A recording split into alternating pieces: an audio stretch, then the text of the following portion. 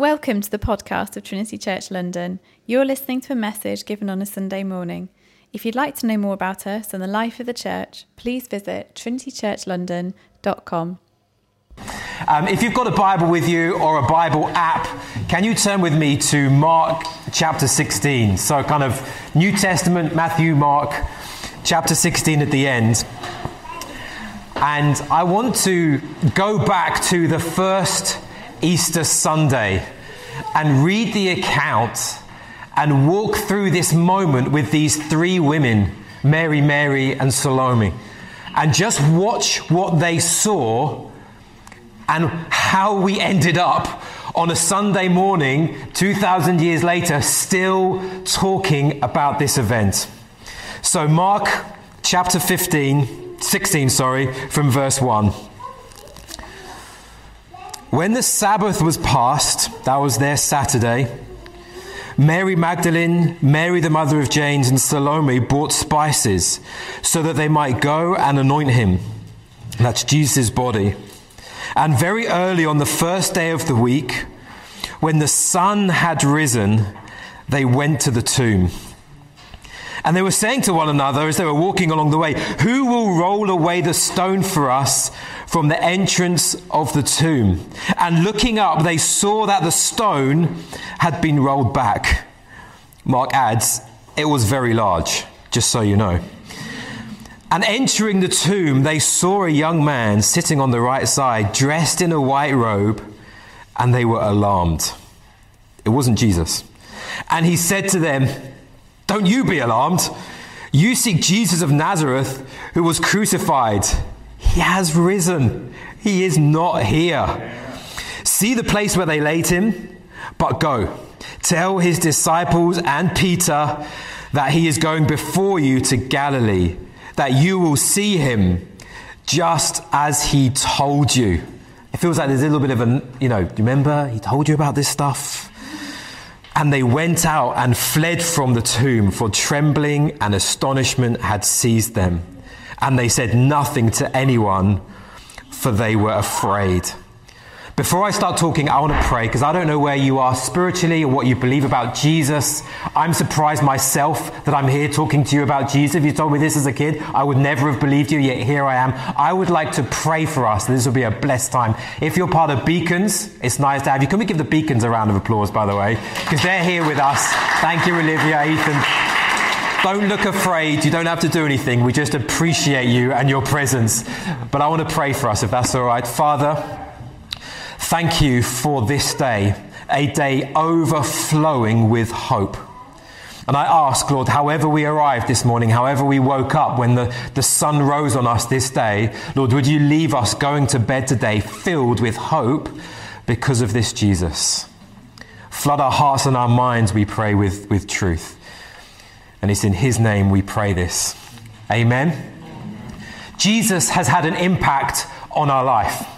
Whether you're a Christian or you're not a Christian, we cannot deny that Jesus has had influence and impact in our culture. Western society is saturated with the influence of this Jesus. We split our history by his birth. Our weekends, we have them Saturdays and Sundays because of Jesus. Our Sunday trading laws are still different from every other day. Why? Because of this Jesus. Our schools, our hospitals, the very fabric of the city we live in has been shaped and influenced by this man Jesus. He's our go-to swear word as a culture, and today over 2 billion people follow this man and say he is King of Kings and Lord of Lords. And the question I want to ask us today is why? Why do we still remember this man? Why has Jesus had such an influence on our society and who we are today? Because there were hundreds and hundreds and hundreds of other Jewish men who were crucified by the Roman Empire outside of Jerusalem. He was not unique in this matter. Hundreds and hundreds of other Jewish men, rebels, those who were trying to overturn the Roman Empire. So why is it that this man, this Jewish man who was crucified, why is he now remembered? And the answer I want to give to us and contemplate with you for a few moments is the only reason why we sing about Jesus and we don't sing about other Jewish men who were crucified is because of this Sunday morning and what happened in the quiet hours pre-dawn before these three women arrived to this tomb about a half mile outside of the city of Jerusalem. The only reason we sing to Jesus and have been shaped by him is because he became alive again. If he had not risen from the dead, we would not be here.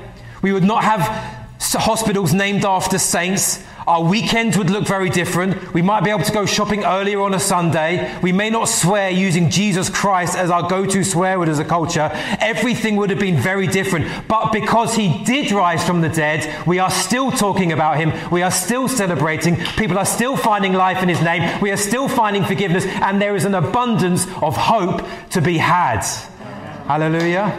Because of this Jesus.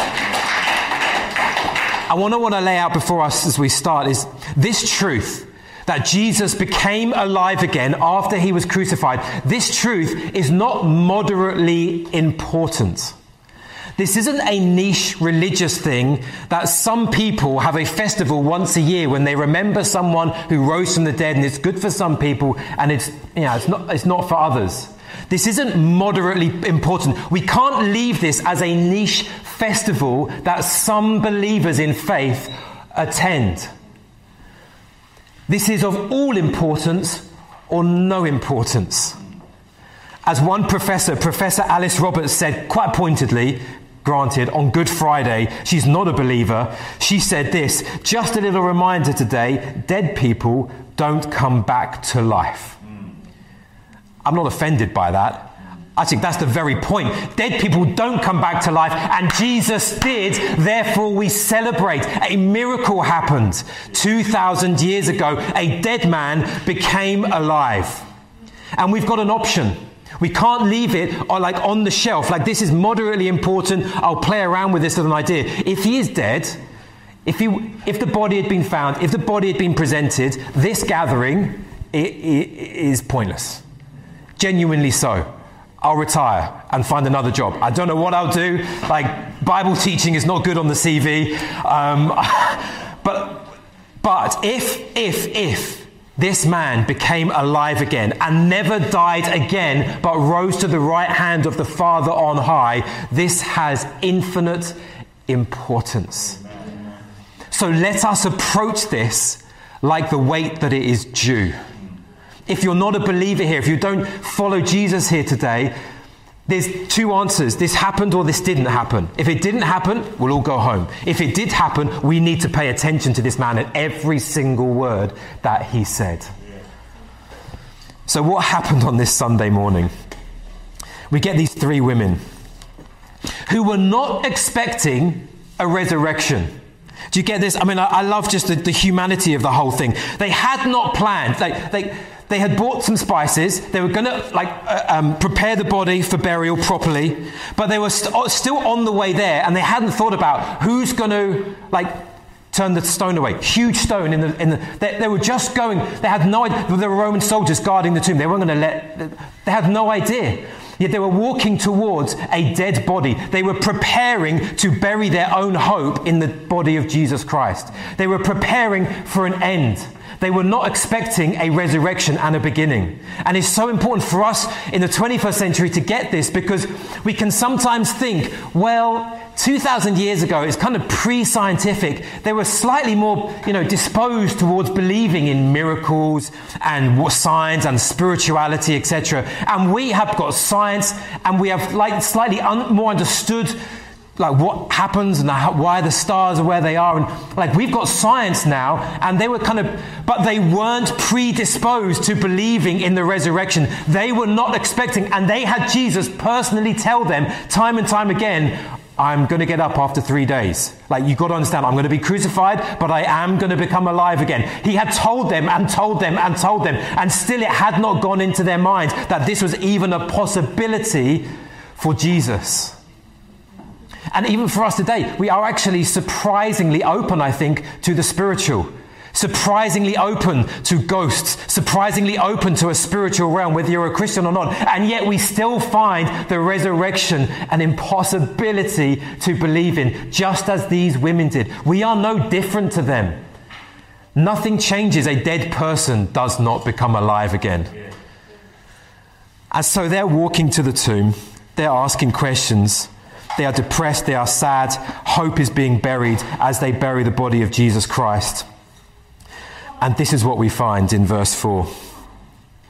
They looked up and they saw that the stone had been rolled back. How would you have felt at this point? Like, okay, the Romans have done something.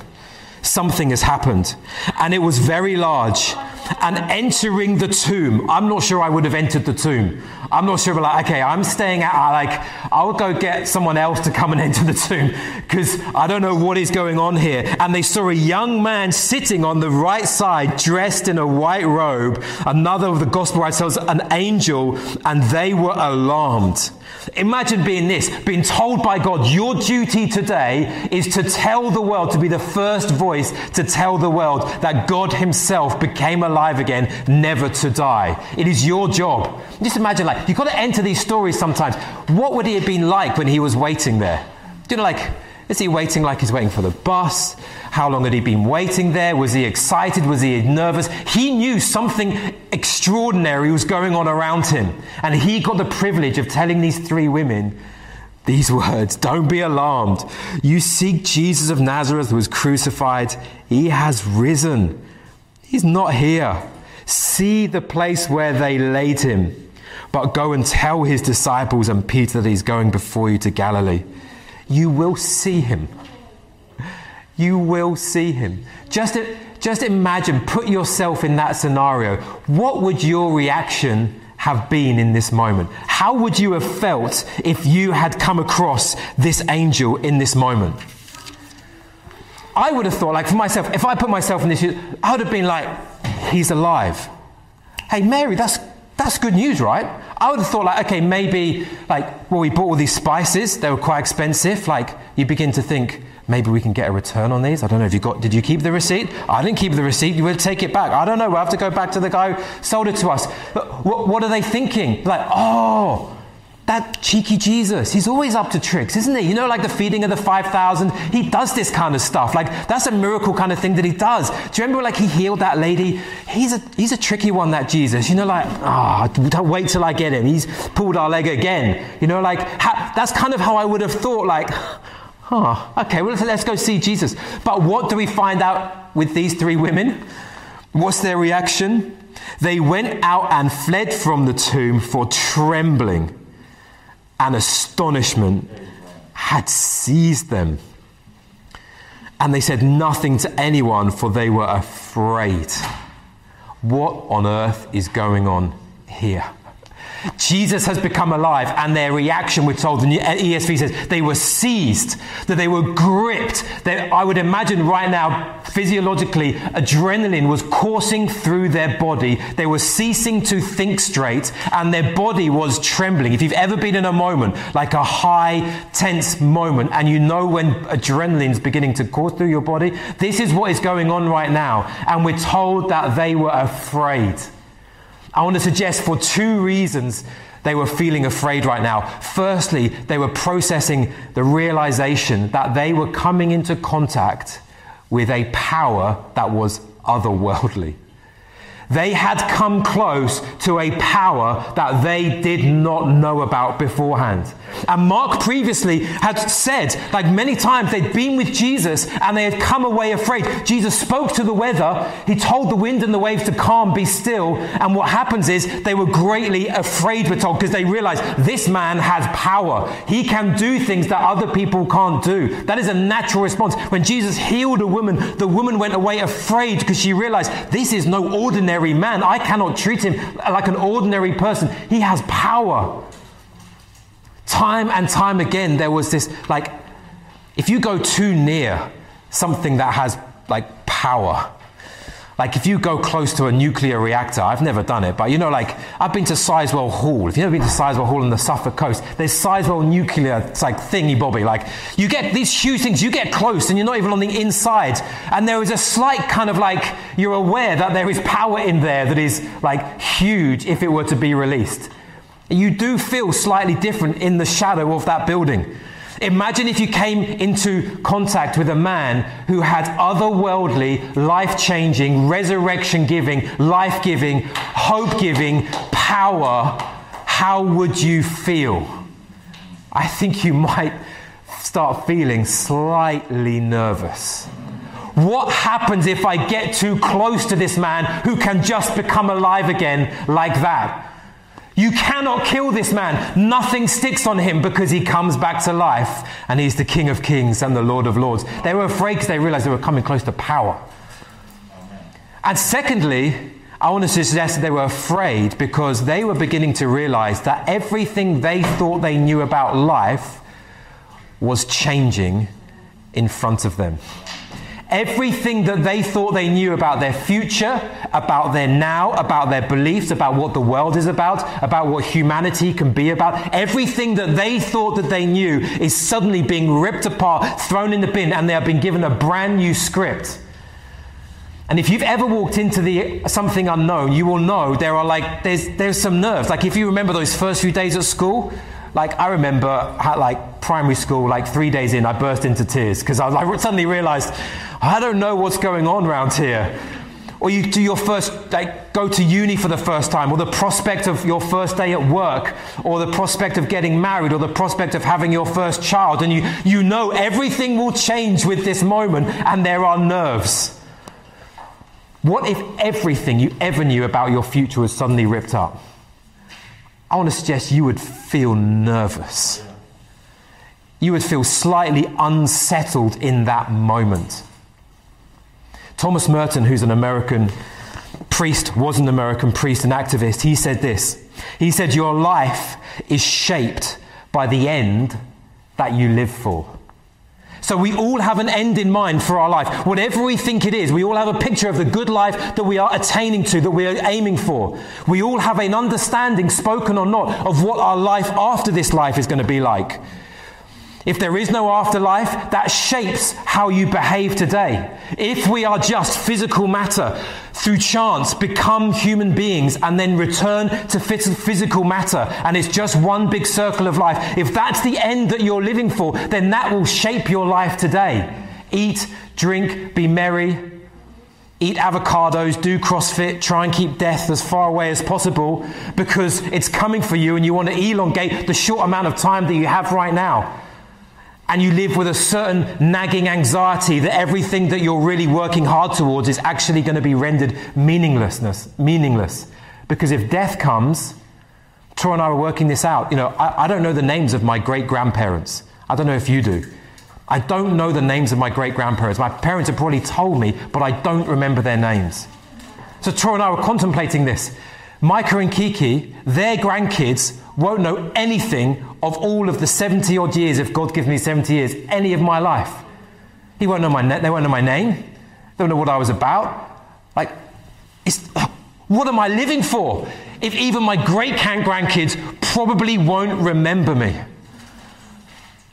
And yet, what if there was a man who had died and punctured a hole through death and created a way through death so that there was a way to a glorious life, a life that in your dreams you hope could be true? What if there was a man who actually punctured that hole through death so that you could walk through to the other side and find that what is death and the end of this life is actually only the beginning of a far better life? What if that were the case? I think we would be excited, and if it's your first time of contemplating that, it means everything changes. Your ambitions might change, your life might change, what you give your time to might change. I mentioned Jordan Peterson just a few weeks back. I want to quote him just once more on this very thing. Because in an interview, he was asked about his Christian faith, and he hasn't been a Christian, and he's been on this journey. I don't know where he stands now with Jesus, but he says this. The problem is that I probably do believe, and that I'm amazed at my own belief, and I don't understand it. It says, I believe, it's undeniable, and we have a narrative sense of the world, and for me that is the world of morality, the world that tells us how to act. It's real, and Christ seems oddly plausible, but I still don't know what to make of it, partly because it's too terrifying a reality to fully believe. I don't even know what would happen to you if you did fully believe. This is a man contemplating, like Mary, and Salome, contemplating the realities of a resurrection, and maybe not quite having met this Jesus, and in that moment of like, everything could change right now. And I want to encourage you, if you're here today and if you're watching on the live stream, I want to encourage you, if you feel nervous contemplating this resurrection, don't discard that as a sign that this is not true.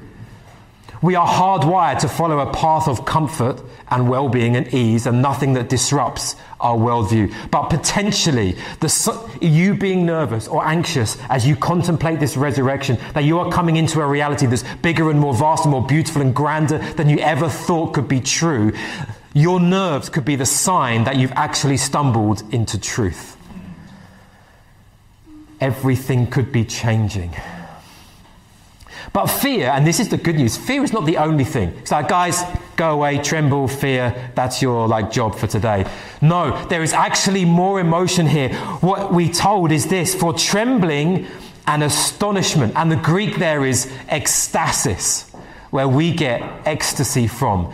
There is trembling and joy, trembling and ecstasy, because in this resurrection there is an awareness of hope. These three women, just imagine them going home, physically trying to calm their bodies down and processing mentally as they are understanding Jesus is alive. Jesus is alive. Jesus is alive. And what? He is risen. He is risen. He is risen. Did he say he is risen? He said he is risen, and this bubbling hope starting to arise, this ecstasy starting to arise in their hearts, because they realize this is not all there is. The darkness of this world is not all there is. The loneliness of the world is not all there is. The physical pain of this world is not all there is. The trauma and the relationship heartache is not all there is. There is something beyond us that is better and brighter and healed and glorious because of this man's resurrection. There is, if you can see with the eyes of faith, a door through death now.